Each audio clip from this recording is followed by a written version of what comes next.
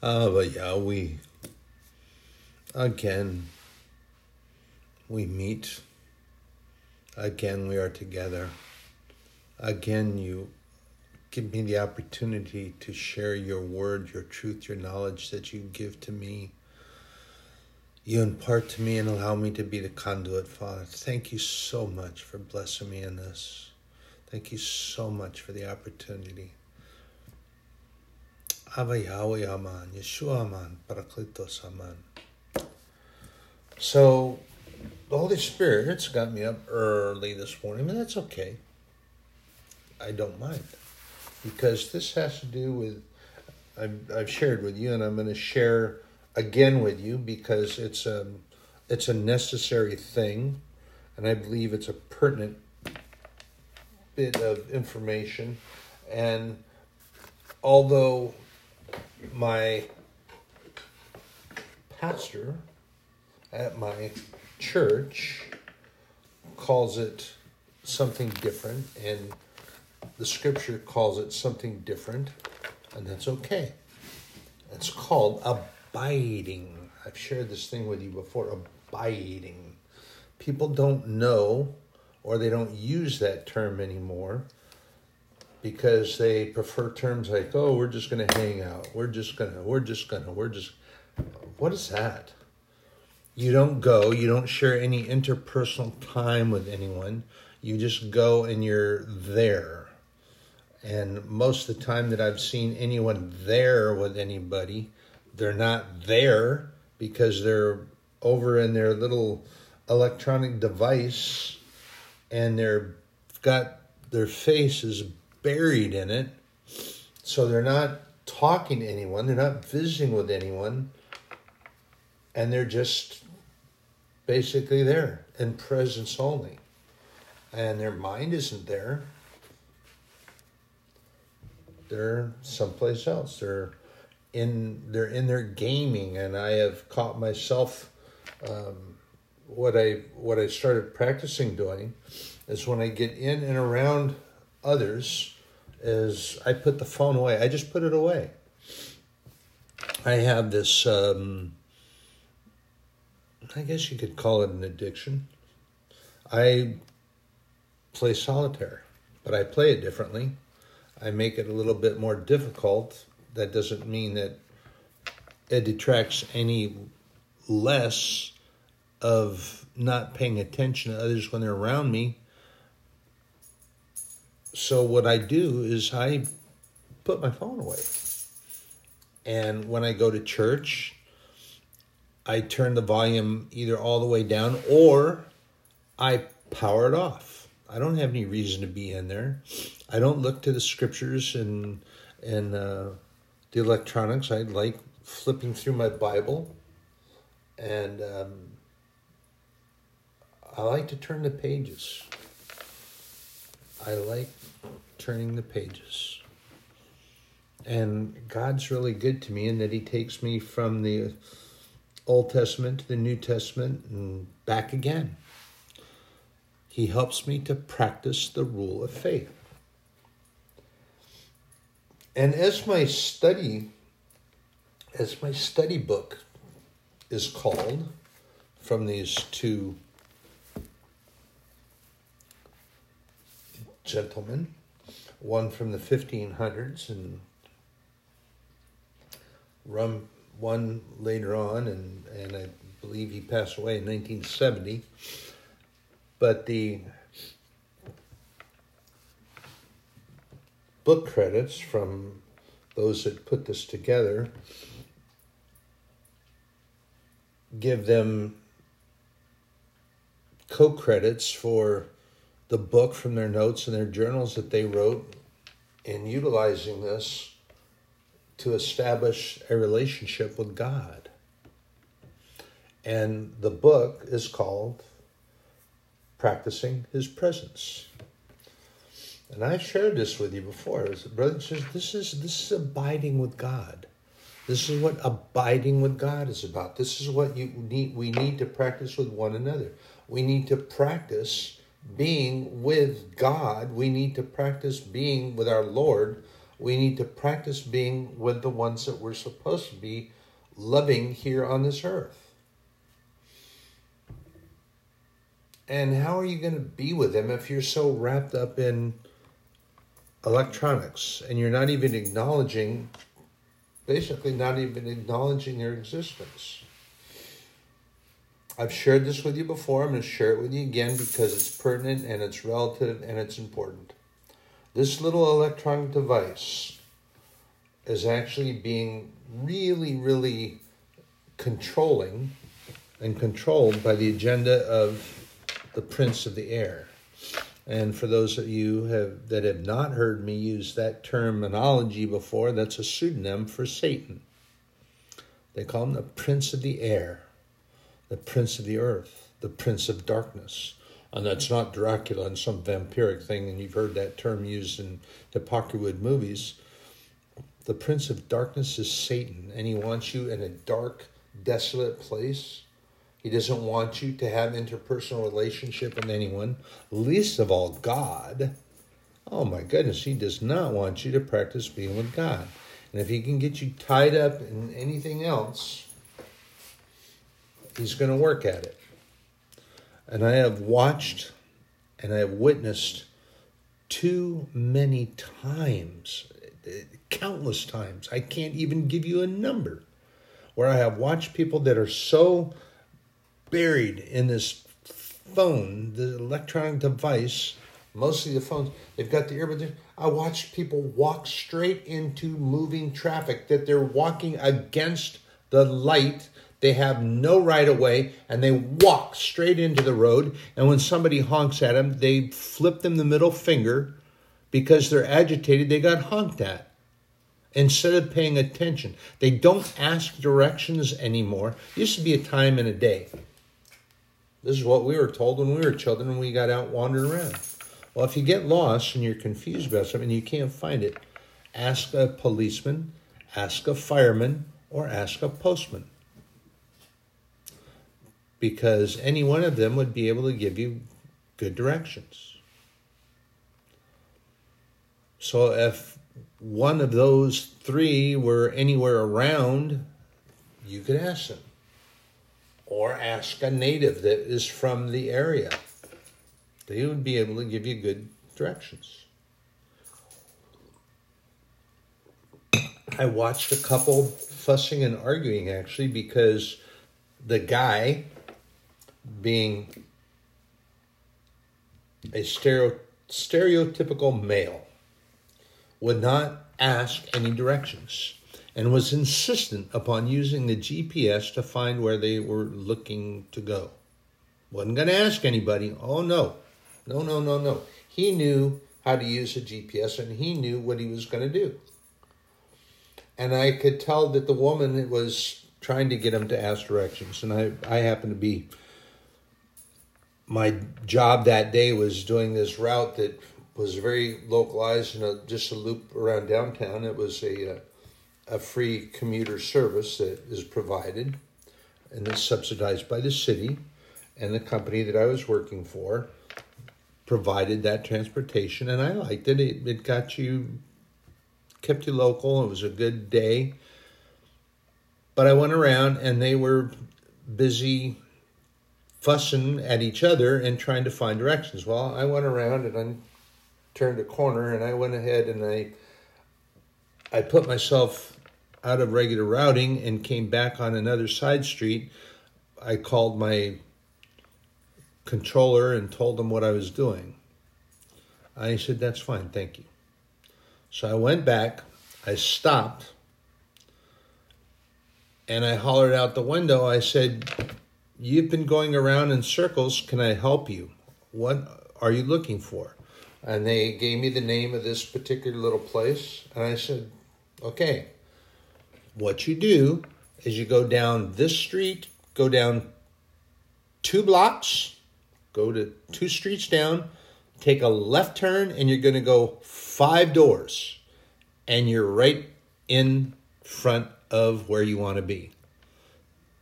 2 streets down, 5 doors to the left, and you're there. Oh, okay, thank you, thank you, thank you. And then, of course, as they were walking away, I saw her slap him on the shoulder, and he's like trying to talk to her, well, you know. But he wasn't going to ask. And I was able to go down, and where I was, I had to go down 2 streets because the one street was a one-way opposite of where I needed to get to help them. So I had to go 2 streets down and 2 more streets down, and then I could come across back and turn up and help them out.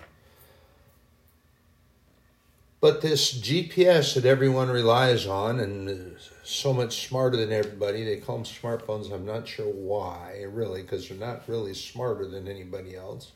You can get a lot of information, I guess. It's not always truthful. But didn't want to rely on talking to anyone, wouldn't ask anyone for direction, and had been, so many people had been walking by.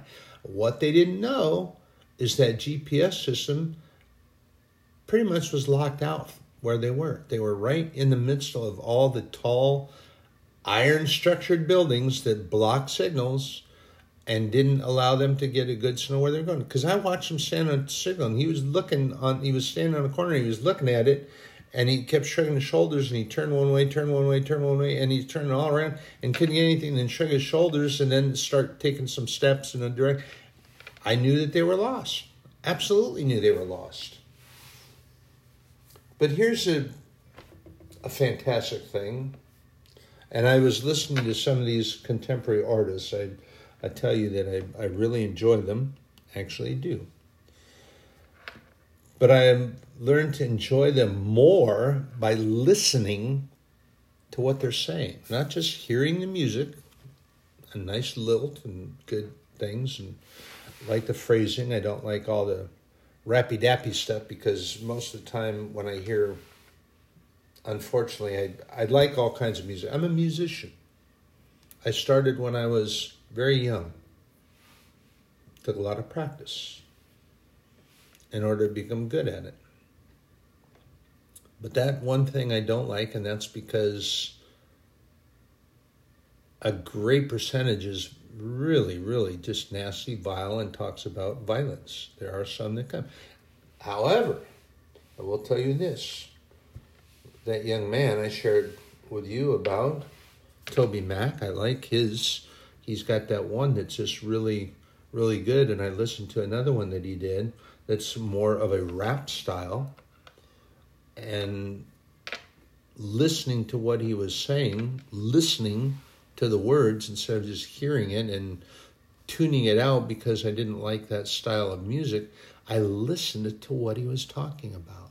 And in listening, he was talking about the almighty power of God and how God basically is insisting that he is going to stay with us. Insisting that he's going to be here for all our needs. Here's an important aspect of this practicing to abide. Practice God's, and I like this term that Brother Labach used. He calls it practice God's hereness. I like that. What do I do in the early morning hours? I'm sitting here and I have my companions over here and they're both sat down. But they know what I'm doing. They really know what I'm doing. I'm practicing the hereness of God. And God is here. His Holy Spirit is here. I can feel him here. I take the time that I have quiet and alone, and I'm here with God. And he comes and he talks to me. He shares with me. He's practicing his hereness with me. I'm getting a little emotional here. I gotta calm my jets down. But in my abiding with God last night, I would just, yesterday evening was really, really, really a good day. And I put on my headphones and everything was gone except worship. And I was worshiping God. I was singing to God, and we were spending time together, and it was really a good time. And some of the words that I heard just really struck a chord. And I was like, oh, Father. And I realized that what we do is we do this very thing that we find in the Old Testament when the children of Israel were getting ready to go into the promised land, and they sent their spies in, and God sent them into the land that he promised that he would deliver to them, and it was a good place for them, and they could stay there because it was, as they told, it was flowing with milk and honey. What does that mean? That means that it was good to find anything in there that you needed for sustenance. And when they came out, they had grapes that were so large they had to carry them in, the two men, one in front and one in back, to carry these things out. The pomegranates and the other fruits that they enjoyed eating were readily available. The water that flowed was sweet to drink, except there was one problem. The problem wasn't in the land that was promised to them. The problem was in them. And these two members of the spy party that went in to that land, they came back with the only thing. Joshua and Caleb, yes, let's go. God said, let's go. I'm ready. You ready, Caleb? I'm ready. You ready, Joshua? I'm ready. Let's go. God said he'd do it. Let's go get God's promise. They were ready. However, that nagging problem ensued and got them wandering in the wilderness for 40 years. And what was that? The fact that these two that went to a particular area saw giants, large people. We actually find the book of Deuteronomy talks about them.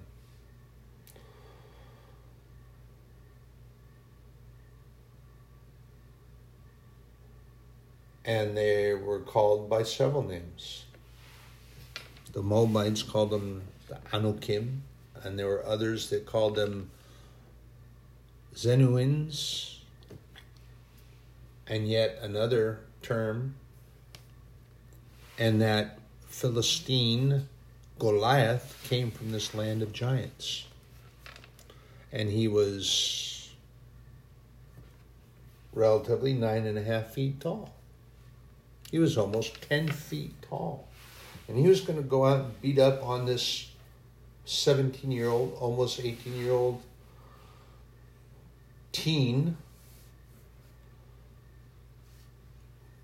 But he made a huge error. And his error was that he was degrading God, belittling God, and saying that basically it called God a coward. Well, David got agitated, not that God needed him to defend him. But David went out there and, glorifying God, smacked David with a rock, right, not quite between the eyes, but right at the top of the bridge of the nose, at the brow line, and he crashed face down onto the ground, and David took his own sword and cut his head off. So that's right. And the Philistines, they absolutely didn't, they were actually petrified with fright now. And the Israeli army let out a whoop and a holler, and they went and chased them down. But that same power of God was with the nation of Israel going into the promised land. However, the problem ensued that they saw themselves as grasshoppers. They saw themselves as grasshoppers, so they then in turn convinced everyone else that they couldn't go in there because these giants, who were really large, a very large people, giants comparatively, but not like Jack and the Beanstalk giants. But they were just really big and very scary, especially when they were clanking around in armor and swords and things that they had. Yeah, I'm sure it was frightening. However, as we often do, and this is where that song came in. I was listening to this and talking about how we see ourselves. And Satan loves to do this, and he gets us to see ourselves as less than. And not magnifying the Lord in any way, shape, or form, but seeing us as less than. And he loves to get us into that.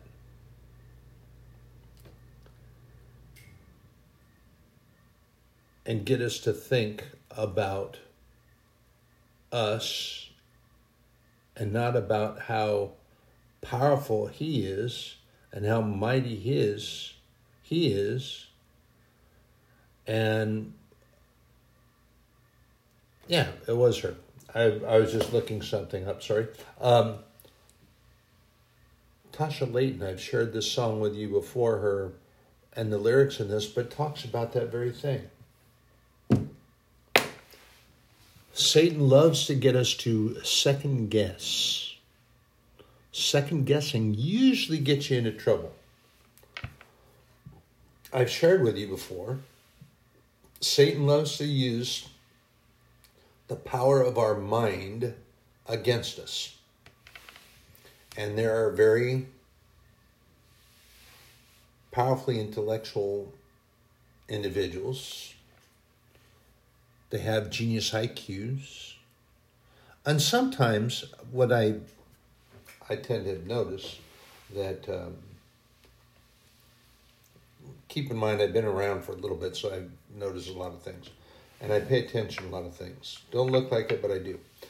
And in my time that my Father God has allowed me to be in this plane of existence, I have noticed that generally speaking, the individuals with what are considered to be the higher IQs tend to be in the most problematic.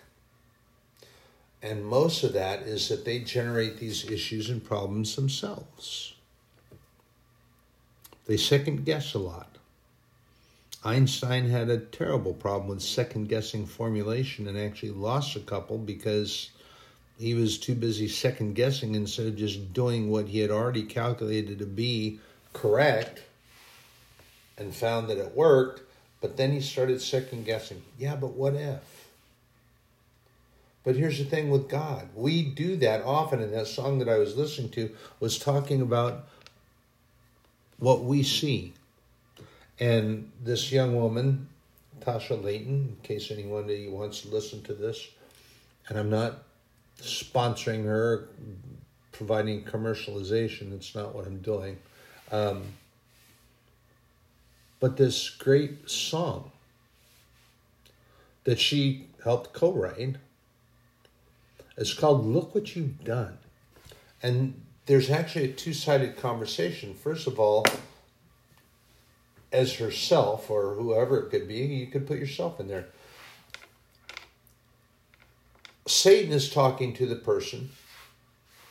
Look what you've done. How could you fall so far? How could you allow yourself to fall so far from God's grace? How could you allow that? How could you do that? What? You should be absolutely ashamed of yourself. So they were ashamed. Couldn't go to God. Oh no. They couldn't possibly go to God. They were too ashamed. God would know right away what they had done or what they had said or how they are. Yes, he does. And he loves you anyway. He cares for you anyway. Because you are his. He has called you. And Jesus has said this. God says it. That's right. I called you because you're mine. You are in my love. You are my child. And there is nothing that's going to separate you from my love. And when you stand in his presence, when you practice, when you take time to practice his hereness, you can see, you can feel. And sometimes in the darkness, my service dogs are busy sleeping and they're just with me. But I feel him. It's just me and I can feel him. I honestly feel him. And sometimes it becomes so overwhelming because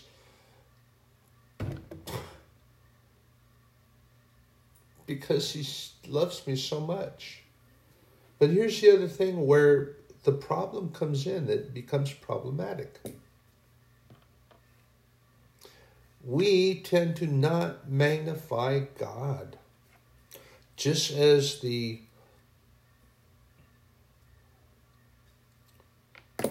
nation of Israel decided to listen to the negative report on the individuals that saw themselves as grasshoppers, so they didn't believe that the magnanimous God, the maker of all things made, we can't go in there. Oh my gosh. God against these giants? The giants are huge. We're like grasshoppers. They'll step on us for sure. But the Almighty Lord God, Hashem, said he'd be with you. But you allowed fearfulness to drive your reaction. Shared this with you before. When we allow fear to direct our steps, our actions and our reactions to others and situations, we are being fearful. God already knows that we're afraid. He already knows that we're weak. He already knows that we're broken. He already knows that we're scarred. God doesn't care. In the way that it matters to some that would drive them away from someone else. And here's the other thing too, while I brought that up. Don't react to God the way that you're going to react to somebody else. If you saw somebody else in our condition or in your condition, you wouldn't want to be with them. You wouldn't want to hang out with them. So then you try to put that off on God. Can't do that. You can't do that because you are not sovereign Lord God Almighty, the Alpha, the Omega, the beginning, the end, the first, the last, the maker of all things made, the Ancient of Days, Jehovah Jireh,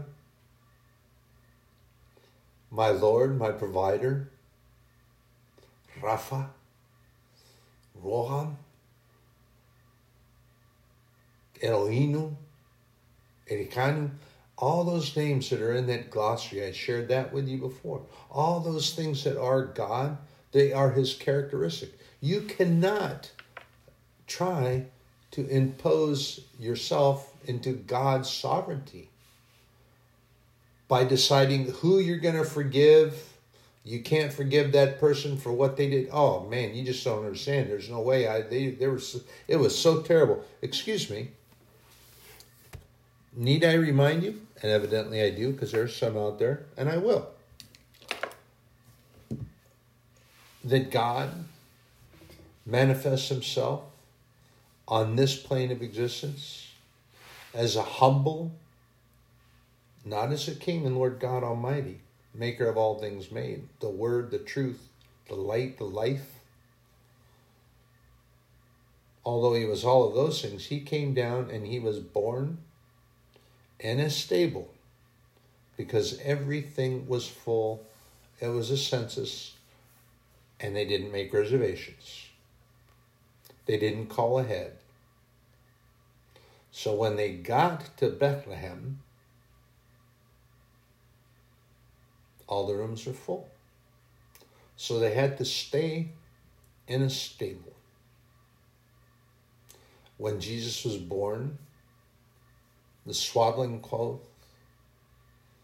that he was found wrapped in, that was used, I've shared this with you before, share with you again. That's actually quite significant. They were clean, but those cloths are used to help deliver lambs. They're used to help deliver lambs if there's a difficulty in a birth. And just in case you're missing the point to that, Jesus Christ, Jesus Savior, Christ, anointed of God, Emmanuel, God with us, God in us, was wrapped in the very thing that was used to deliver lambs. He was the sacrificial lamb of God that came. And John the Baptizer called him that when he came down to be baptized. Behold the Lamb of God, whose sandals I am not fit to latch. Jesus Christ's earthly cousin. Because when he was in Mary's sister's womb, and Mary came and embraced her and gave her the greeting, the baby leapt. John, while he was in the womb, leapt for the presence of his Lord.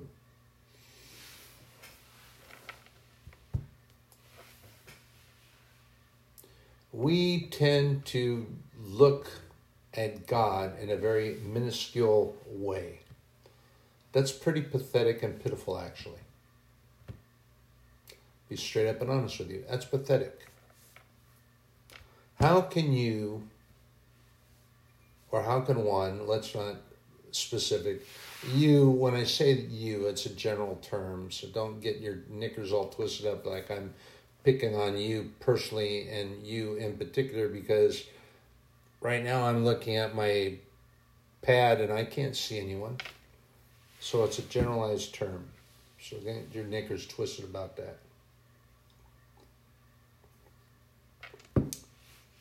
But if you do take it personally, then perhaps you should be.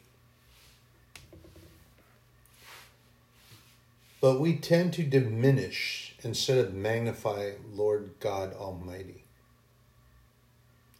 And we tend to diminish his capability of doing anything at all.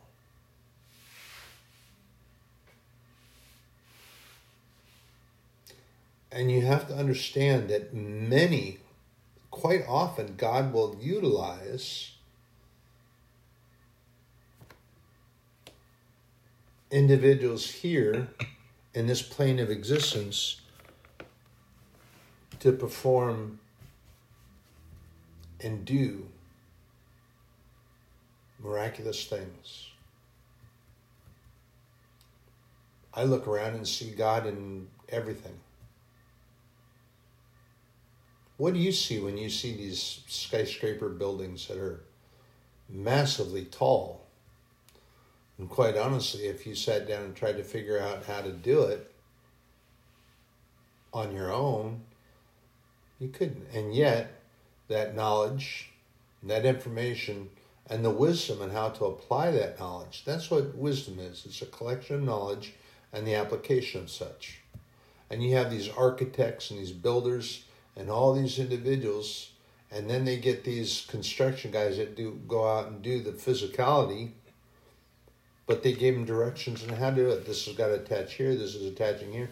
And you have these buildings that will go up massively tall, 50, 60, 70 stories tall, even higher. And they're building a skyscraper now. Well, of course, it's taken a dead stop, but out there somewhere, I think it was an Arabian building. It was nearly a mile high. Oh my goodness. Can you imagine? There are aircraft that would be flying by your office window if you were all the way up in the top of that. But the point that I'm making with that is that knowledge that was imparted to them on how to put that structure together and build it and get it up there. When I go in town, when I have that occasion, and not even downtown to see the skyscraper type buildings, but just very large, tall buildings.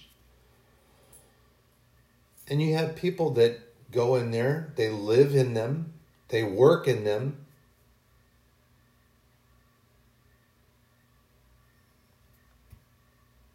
Is that not miraculous? You don't think that's miraculous? I think it's astounding.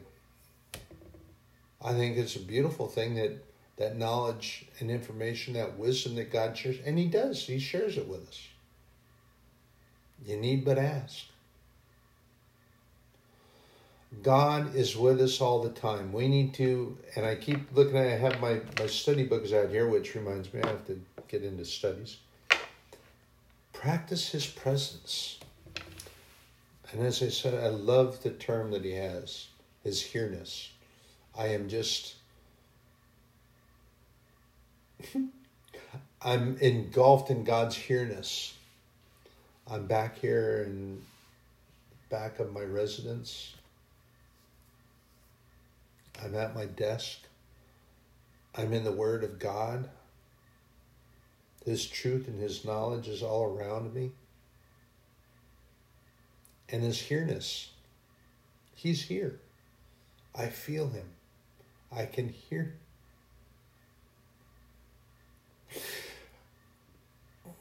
I can feel His love for me. And yet we diminish ourselves. Whoa, hold the phone here, brothers and sisters. How can you possibly justify that? God doesn't care what you've done. What He cares about is who you are. God is about redemption. God is about repentance. God is about love. He is our Heavenly Father, and His desire is to have us be able to be with Him. Always. But in this plane of existence, the enemy, the devil, has us at odds.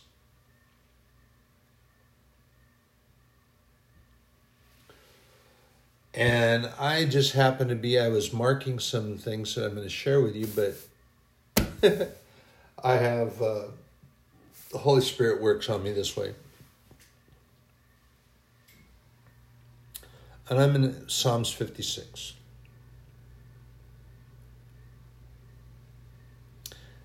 And what those spies that went into Canaan did is not this. What time I am afraid, I will trust in Thee. In God will I praise His word. In God I have put my trust. I will not fear what flesh can do unto me. Psalm 56, 3 and 4. David wrote that. He also wrote 10 and 11. In God will I praise His word. In the Lord will I praise His word. In God have I put my trust. I will not be afraid what man can do unto me. We find nearly identical wording back in the New Testament. You can find that in the book of Romans, our adoption letter.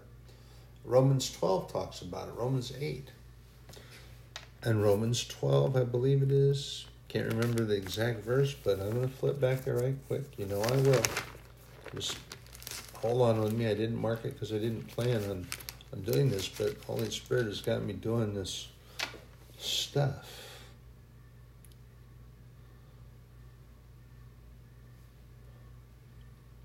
Where is it at?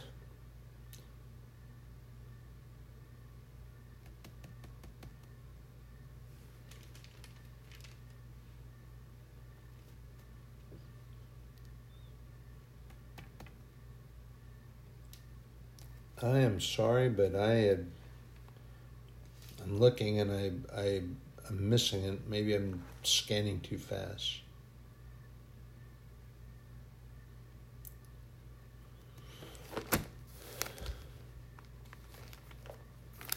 Pardon me, bear with me. I'm flipping again, heading to Romans 8. I'm looking for a particular...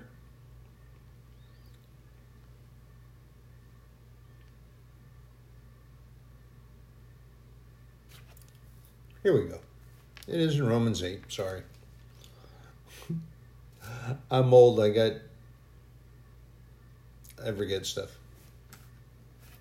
Trying to justify that. Sorry. We have to remember that in Romans 8:28. This is our adoption letter. Remember Romans 8, I've shared with you before. I call it my adoption letter. And if you read through it, you'll understand why. But in Romans 8:28. And we know that all things work together for good to them that love God and to them who are called according to his purpose. So what do we have to be afraid of?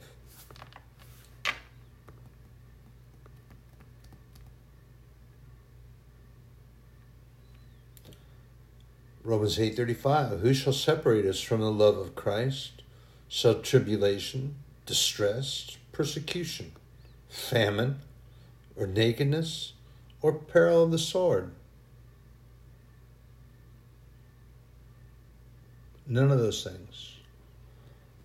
But as Paul is telling us that for the Lord's sake, that we may eventually come to that point, and there are individuals that are going through this now.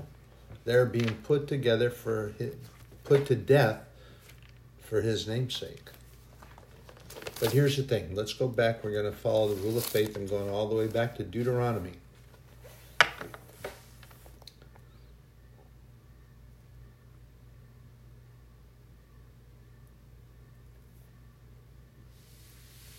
And in Deuteronomy 6,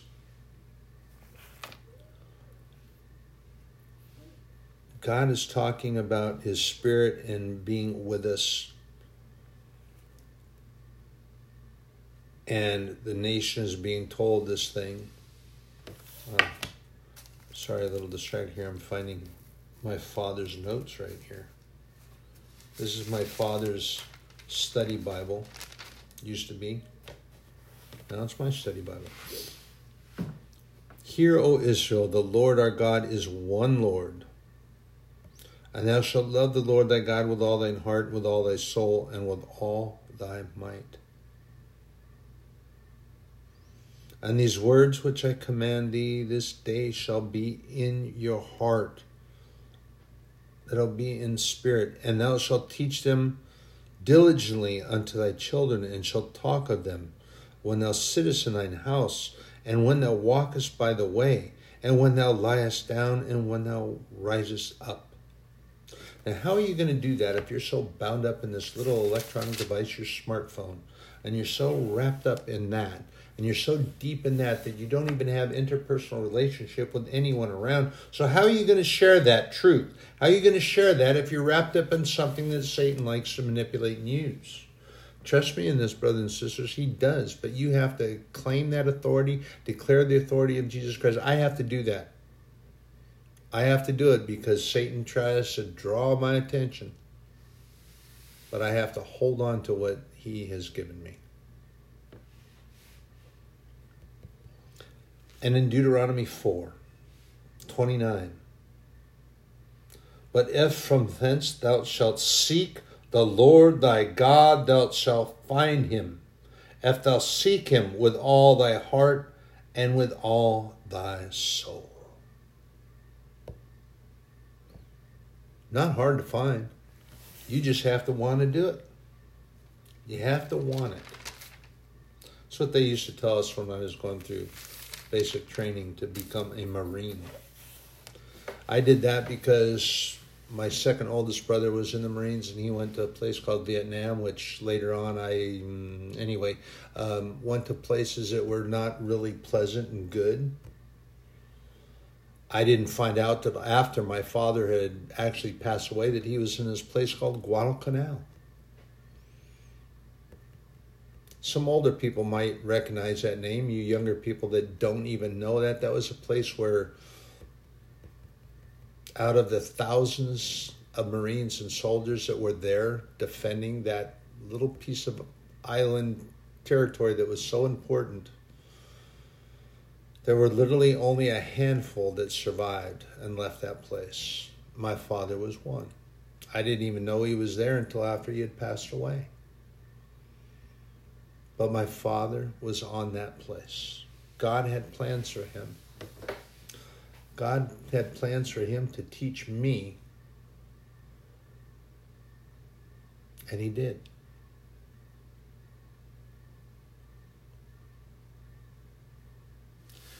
And here in Deuteronomy 7, this is something that he's telling the nation because I guess they got a little bit of a haughty attitude, which they did on occasion. The Lord did not set his love upon you or choose you because you were more in number than any other people, for you were the fewest of all people, but because the Lord loves you. John 3:16 is a powerful testament to that. For God so loved the world that he gave his only begotten Son, that whosoever believe in him shall not perish, but have everlasting life. And then you have the perverts that, of course, will twist that and say that God's going to condemn you to hell if you don't believe. No, God is not. God is going to righteously judge,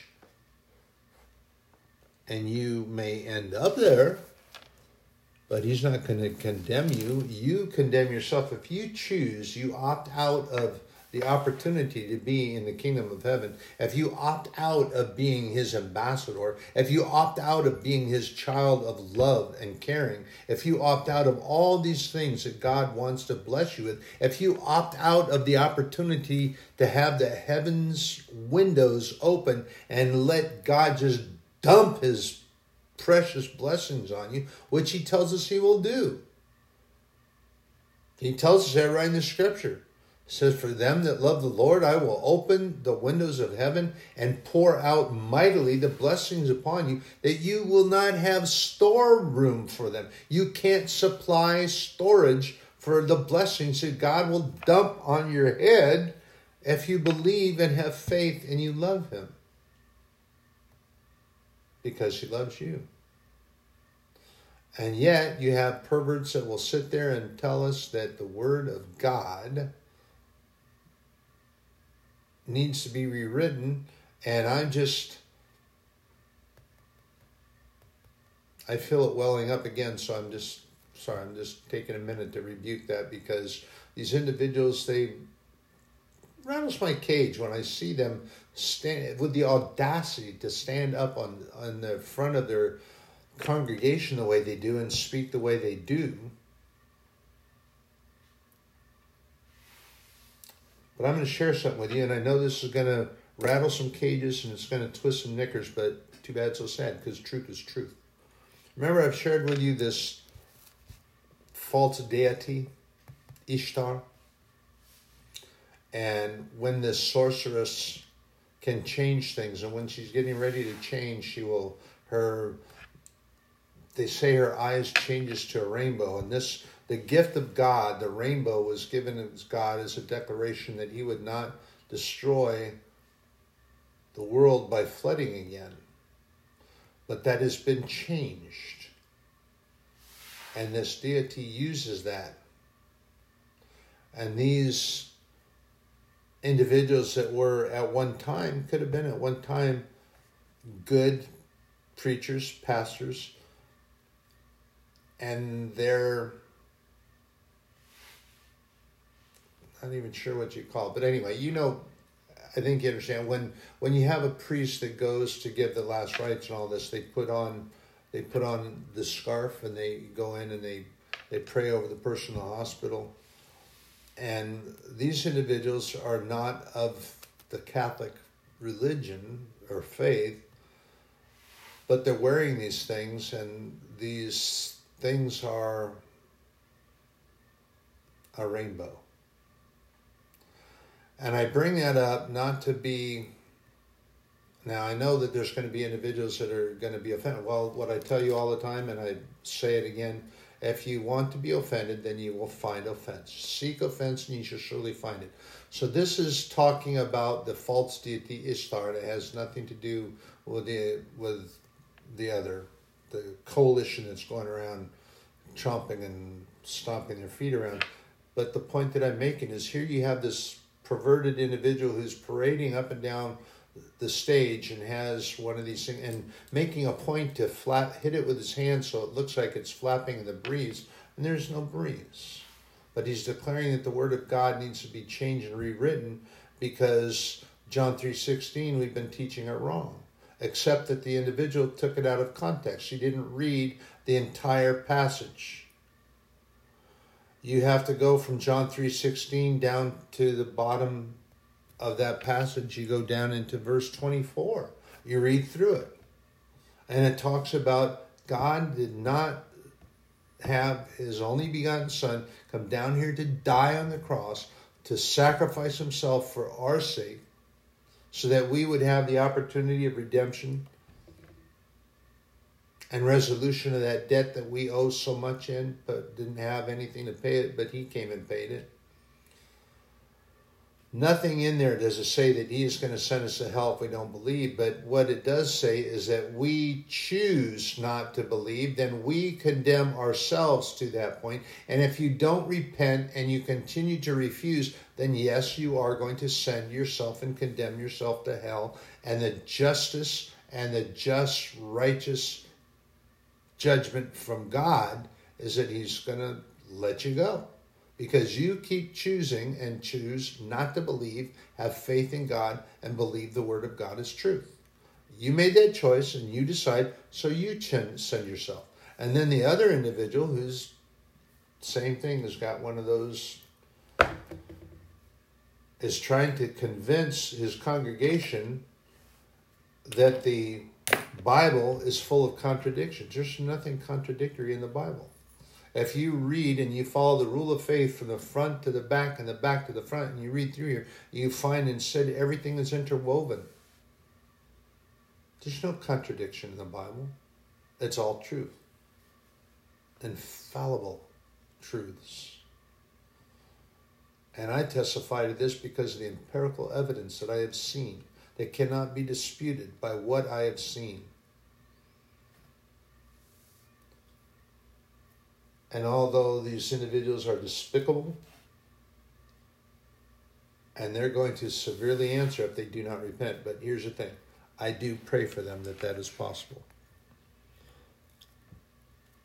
But here's something else that I'm going to read to you. This is from Deuteronomy 31, verse 6. Be strong and of good courage. Fear not, nor be afraid of them. For the Lord thy God, he it is that doth go with thee. He will not fail thee, nor forsake thee. This is Moses talking to the people. And this is the promise of God. Does that sound familiar to you? You will find that in Joshua 1:9, when Joshua has taken over the leadership of the nation of Israel. God's telling him to be of good courage, be strong, don't be afraid. I'm going to be with you. And we're told this, we find that also declared in the book of Psalm. We also find it in Isaiah.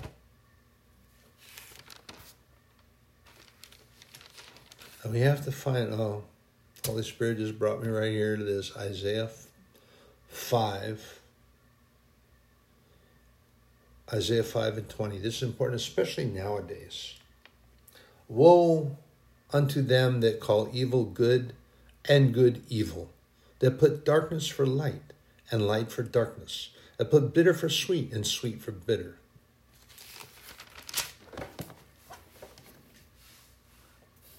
Woe to them that are wise in their own eyes and prudent in their own sight.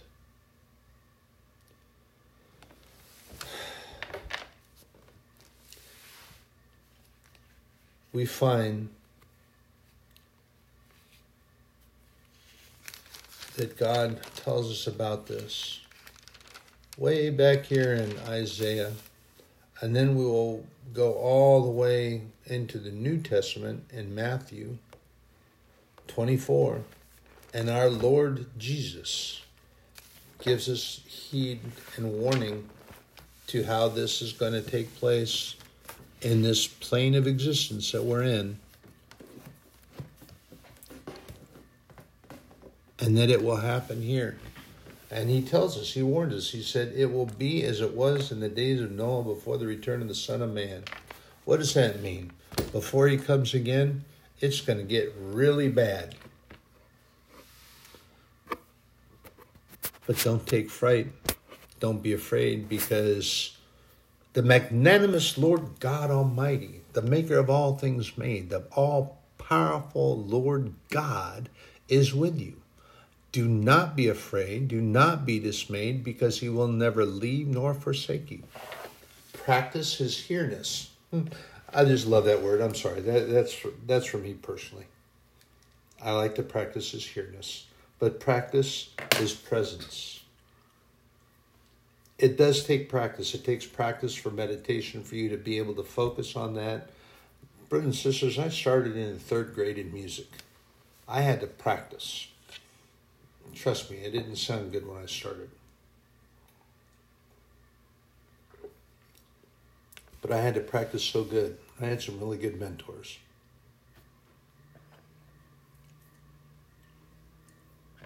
But I had to get over some things. Mostly I had to get over me and just go. Brothers and sisters, we have to get over us and just go. God tells us, and I've shared with you before, God is a respecter of no man or woman.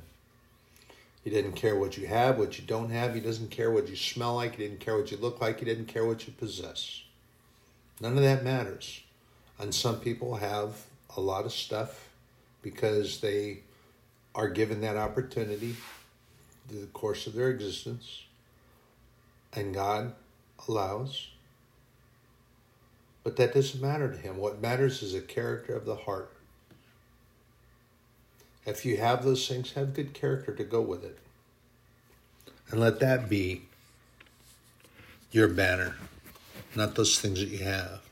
So many people like to declare what they have, and they like to showboat. A lot of times you'll find gold.